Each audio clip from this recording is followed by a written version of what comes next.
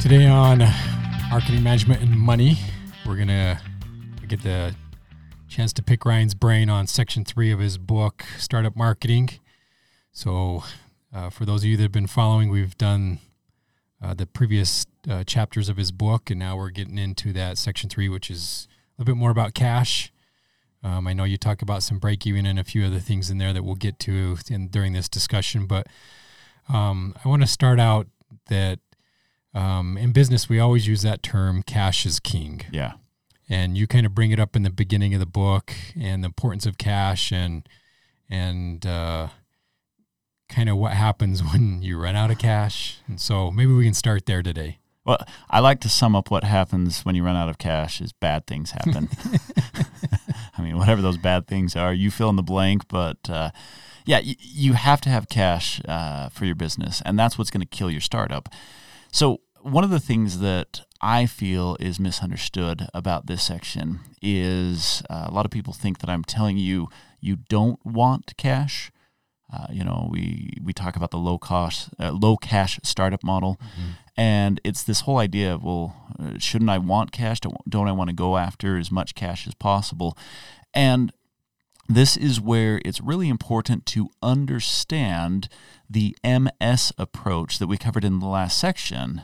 You won't understand why you don't want a lot of cash here if you're not following the MS approach. If you're following the SS approach, then you're going to go after as much cash as possible. Right. But if you're following the MS approach, then the distinction between wanting cash and limiting cash is one of the distinctions between test phase and launch phase. Once you're in the launch phase, it's healthy to go after cash because you already know what works and you're ready to move into that launch and you're ready to invest cash into your business. But in the testing phase, you're not ready to do that. So actually going after cash can put artificial hurdles that are going to make it difficult for you to be successful as a startup. And so that's what I tried to explain in this section. And it really is, it's not a complicated concept, but it's so counterintuitive to everything we've been told that we make it complicated. You know, people start overthinking it and they're just like, well, what about this? And what about this? And I'm like, okay, you're going back to a business that has already launched. If you just keep it on, this is the test phase, then you don't have to worry about all that what about this scenario. Right. And I like when you talk about bad things, that going out of business is going to be the least of your worries when it comes to bad things. So true, but I think that merits a little bit of clarification. So, and I should probably let you cover this one, but when you go out of business, that's great, that's fine and dandy, but if you've been borrowing cash and there's some relationships involved with that, or it's from a bank and you have a personal guarantee on some of that, I'm telling you, shutting your doors is the least of your worries about what's going to happen and going out in the future. Yeah, and so I'd like to add this to it.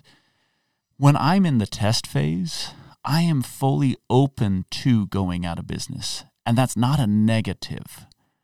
And that's another distinction of the difference between the test phase and the launch phase is when I'm testing something, I am 100% okay with that test failing and me saying, oh, okay, that's not going to work and just moving on. And so when you're making this comment and you're saying that going out of business is the least of your worries, that's correct if you're doing the MS approach. If you're saying, I'm going into this with an open mind, I am trying to, look objectively at the data, look objectively at the customer responses and customer feedback, and not be so subjective that it's a failure to go out of business. Now, once you enter launch, then you don't want to go out of business because you should have done enough testing to validate that this shouldn't go out of business, that it should be a successful business moving forward. But in the test phase, there's nothing wrong with that. And so just getting to a point where you're like, okay, this isn't going to work, time to shut my doors, time to rethink this, nothing wrong with that. But yeah, you're right. If you start borrowing cash from friends and family, and now you're supposed to pay back cash, or the other thing, maybe you haven't gone out of business, but there's pressure. Everyone's excited right at first, but a few months go by and they're like, hey, now what's going on with the business? And sometimes you feel pressured to make decisions in your business that aren't the best decision, but you're trying to appease your investors, your creditors, whoever gave you money. That puts some undue pressure on there. And this level of nuance isn't actually in the book. That's part of the reason why we're talking about it. This is stuff that I wish I would have put in there, but I didn't want to just ramble on and on and on and on about all of the different things that can happen when you start mixing money into other people's money into the business. Now you do briefly take a few pages and talk about, because as you get into this, as you're advancing through and you get into this launch position, and that I've tested some things and now I do need to acquire some different cash to help me grow to that next plateau. You do talk about some drawbacks of, all right, taking cash from a creditor, taking cash from an equity relationship. Yeah.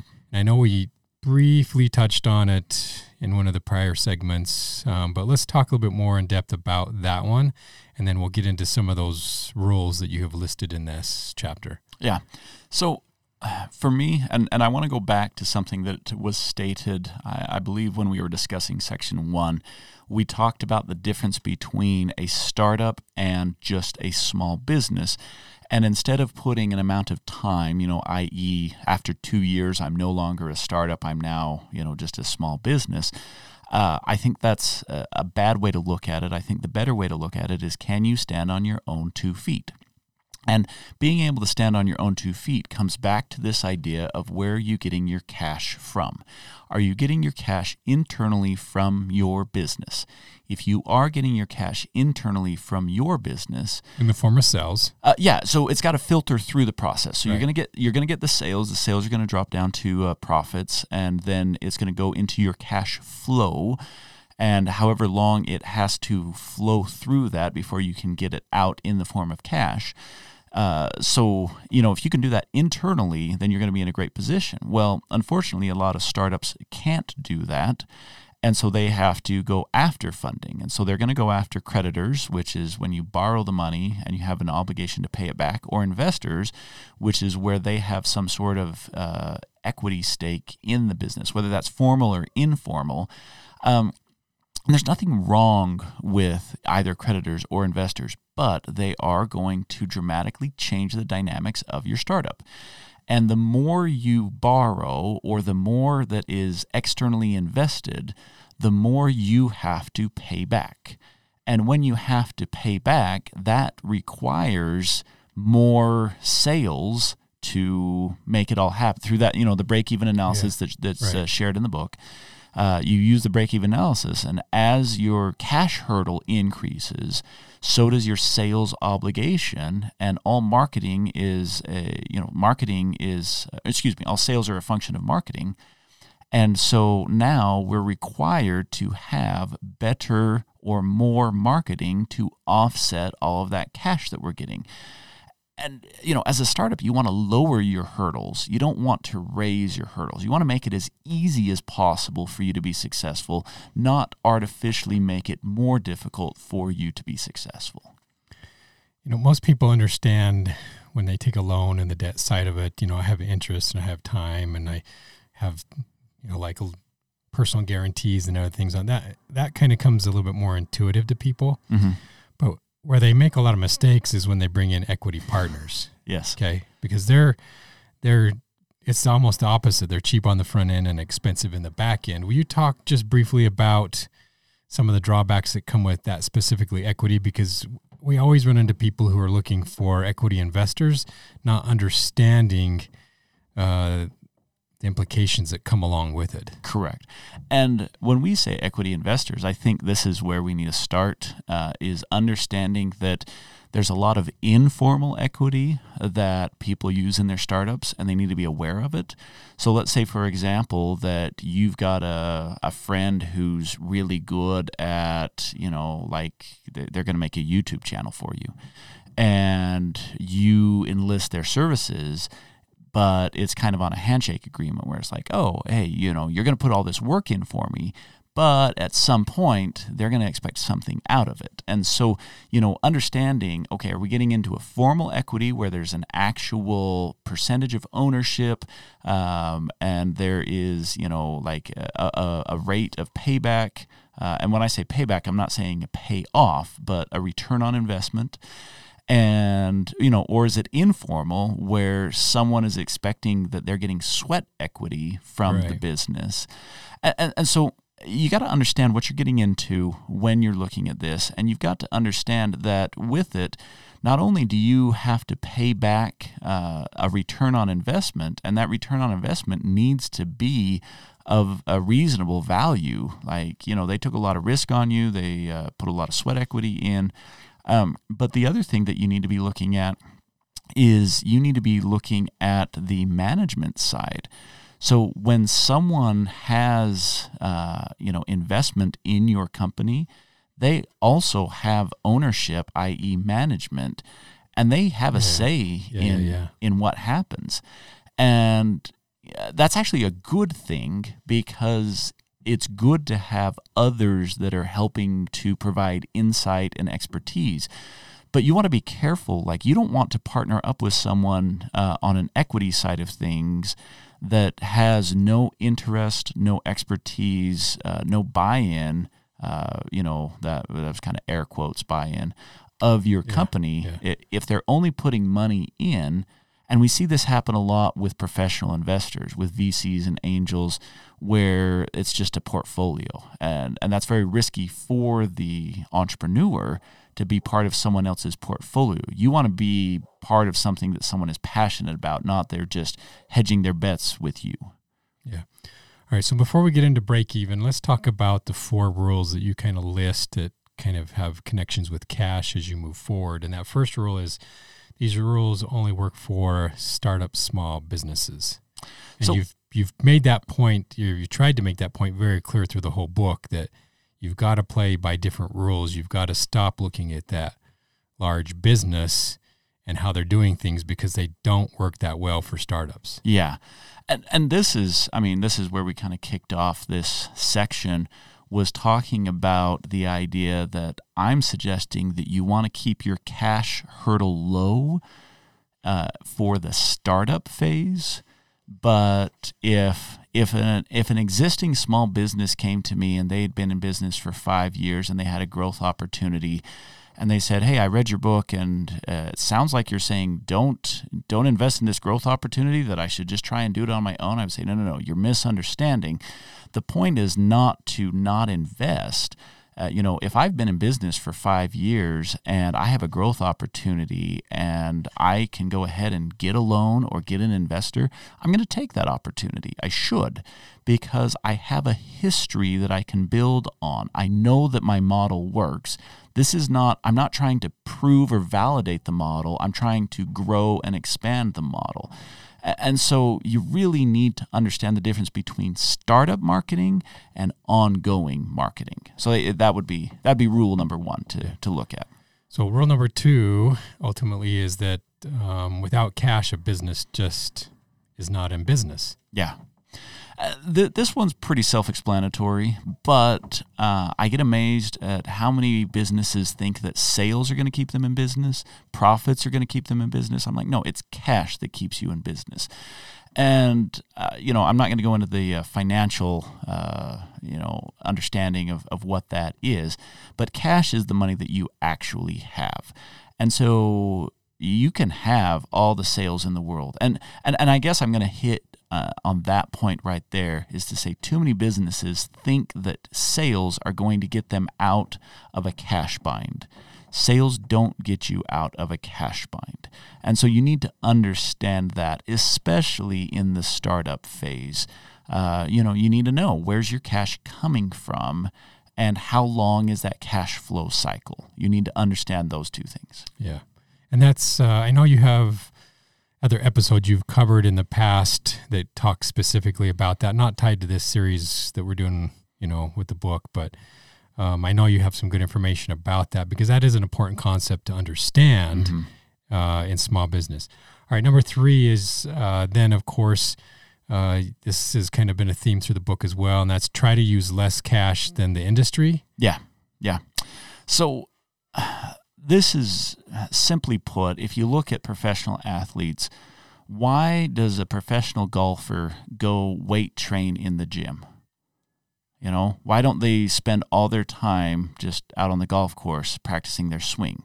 The reason is you need that resistance. You need that challenge given to you to make you a better golfer. And so I'm looking at this for the same thing for business and saying, challenge yourself, force yourself to do things that are harder, that develop strength. And do this in the startup phase. Make your business strong in the startup phase because these challenges aren't going away. It's not like magically when you have been in business for 10 years that you no longer have problems.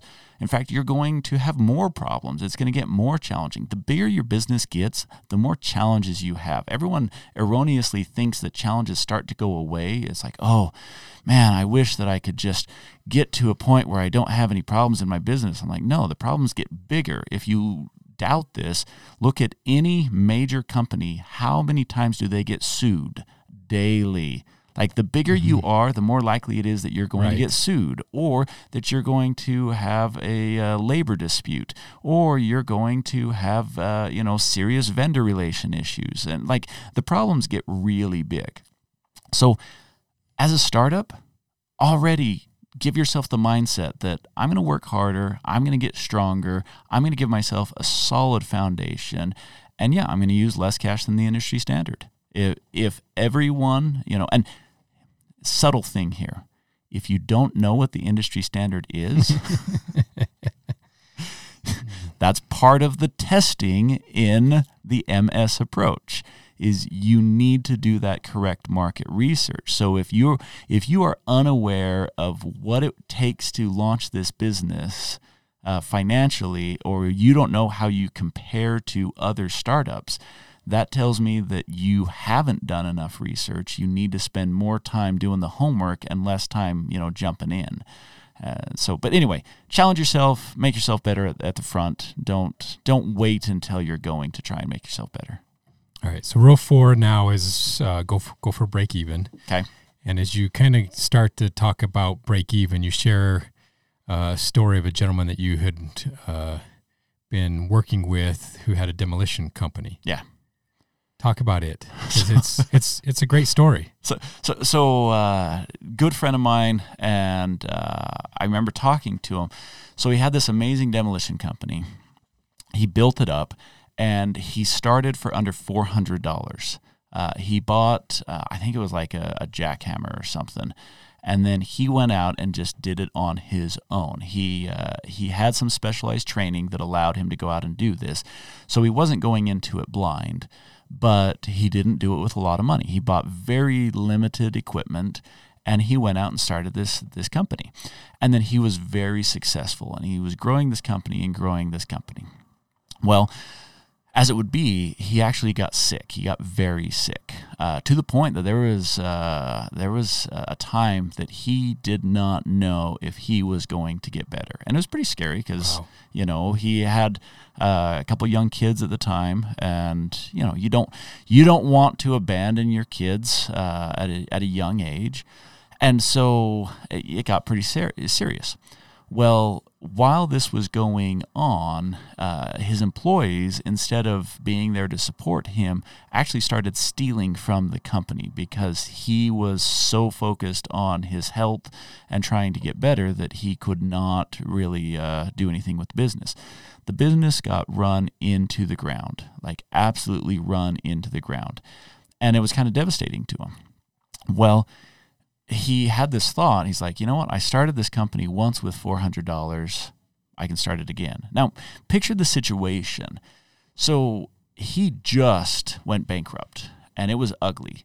He also was fighting serious medical battles. So you can imagine the medical bills. This guy's broke. And no one's going to give him money. It's like, hey, you just ran a company into the ground. Your debt is racking up. No one's going to touch him with any sort of investment.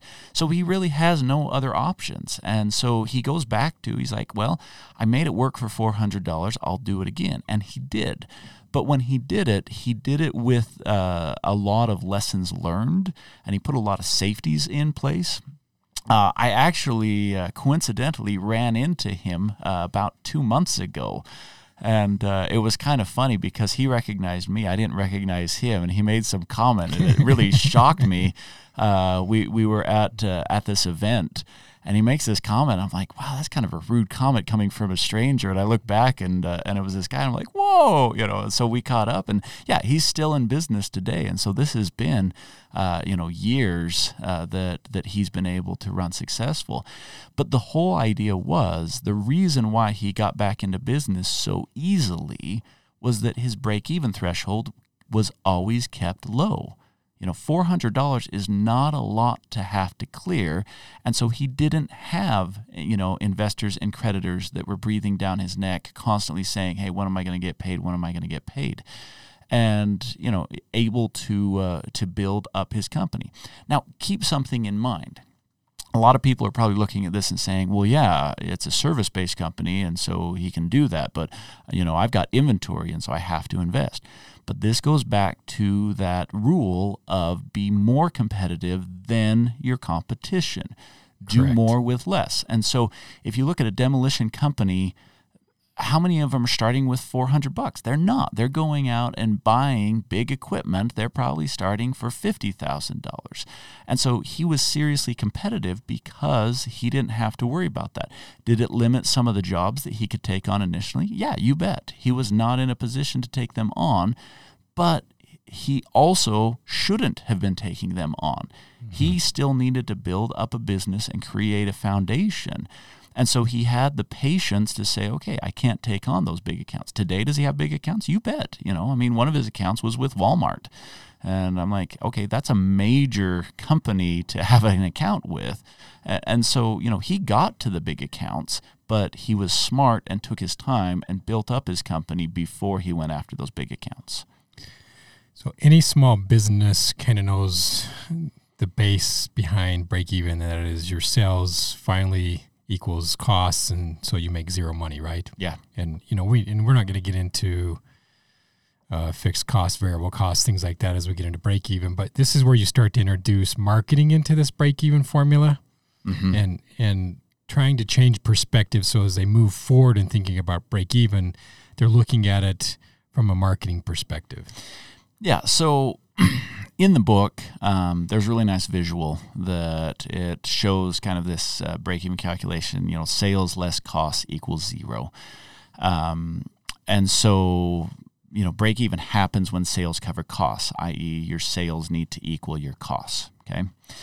And so if I take that and I look at it and I say my costs are driven by my cash. Think about it this way. If I have $400, using the example of the demolition, if I have $400 to invest, I'm going to spend $400. If I have $20,000 to invest, I'm probably going to spend $20,000. Even if I say, okay, I'm going to put $5 in the bank and I'm going to spend $15,000. I still have raised my costs, the difference between $400 to, $15,000. It's significantly different. And you could put whatever hypothetical number in there that you want. You want to put $1 million in there, it doesn't change anything, okay? Those become my costs now. Well, my sales need to equal my costs. Where does sales come from? Sales come from marketing. Everything that introduces sales into the company is some form of marketing. The signature on your email, the way that you greet your customers, the storefront or the website appearance, the app that you've developed, everything is, that's a form of marketing. And you need to understand that that's a form of marketing. And we talk early on in the book the difference between marketing and advertisement. But if we understand that that's a form of marketing, then we can understand that all sales are coming from my marketing activities. Therefore, If marketing is driving sales and sales need to equal costs, then marketing is covering my costs. If cash is causing my costs to increase, then the more cash I get, it's also driving my marketing requirements up. And so by keeping low cash startup model, by keeping that low, then I'm in a position where I can make my marketing easy for myself as opposed to make it difficult for myself. Great. Now, you run a scenario in the last few pages of this chapter that, as people get into it, they start this venture, they find out that they need additional money to cover some costs, so they go and they get the cash to do it. But it always tends to compound things if they are not working it into that model. Yeah. So this is the short that I would say. If ever you find yourself going back for cash that was not part of your original plan, you made a mistake somewhere. And that's not an incurable mistake, but it needs to be recognized as a mistake. And, have the humility to address that and say, okay, I've made a mistake because I'm having to go for cash that I did not foresee that I was going to need. So is my plan off? Are my cash needs off? Is my marketing off? Like what's off? If there's a mistake, that means that we need to fix that mistake somewhere. If I'm driving down the road and all of a sudden I get a flat tire, well, if I have a spare tire, it means that I thought ahead that there's a risk that I would get a flat tire, and then I change that tire out and I can keep going. But if I don't have a flat tire or a spare tire, then all of a sudden that went from a minor inconvenience to I'm stranded, like this ruined my whole day, or I'm hiking miles, or, whatever the situation is, it's a bad situation. And so that's how I'm looking at it with cash, is I'm saying, okay, have you thought through the cash that you're going to need? And the problem is when people start adding cash, they're inadvertently making that marketing hurdle higher and higher. And so they come up against a problem and they're just like, oh, shoot, I need more cash. I didn't realize I needed more cash. They go get more cash. And I'm like, wait a second, you still have a problem.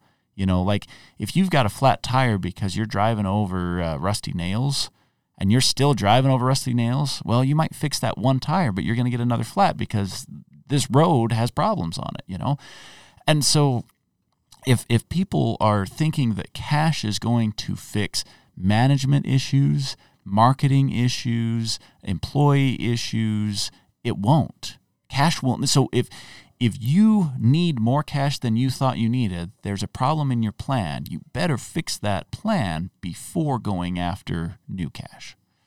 Now, in the next chapter 4, you talk about lowering this marketing hurdle, and we'll do that in the next episode. I've been cheating and sneaking that in a whole bunch of this one. Because you've mentioned the hurdle a few times now. So I'm not going to go a whole lot into that one. We'll save that one for that chapter 4 where you get into the details of that. But it is, ultimately it comes down to that if you're not paying attention to this stuff, whether you like it or not, your likelihood of failure is exacerbated. Yeah. You're not going to survive that startup phase, and you'll just become another number. Right. Yeah. And so I think that's probably a good point to leave off with section 3. Like I said, I've already been cheating and talking about the low cash startup model that's that goes into section 4. But maybe we'll leave it there, and sounds good. We'll cover some detail when we get into section 4. Great. So please watch for the next release of the podcast. We'll cover chapter 4 of Ryan Murray's book, Startup Marketing, where we'll talk about lowering this marketing model or hurdle and the model that goes with that.